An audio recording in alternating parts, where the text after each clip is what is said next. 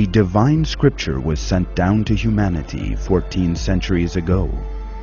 This sacred book is the Quran. From the day of its revelation to the day of judgment, it will remain as the last and sole guide for humanity. There are countless proofs that the Quran is the Word of God.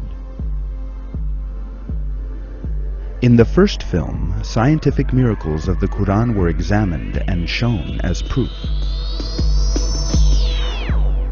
In this film, we shall continue to look at these scientific miracles that prove that the Quran is the revelation of God. We shall see that a great many scientific facts we have only recently been able to establish using modern-day technology, from the layers of the Earth to continental drift, and from the gender of a baby to atomic subparticles, were revealed in our book 14 centuries ago.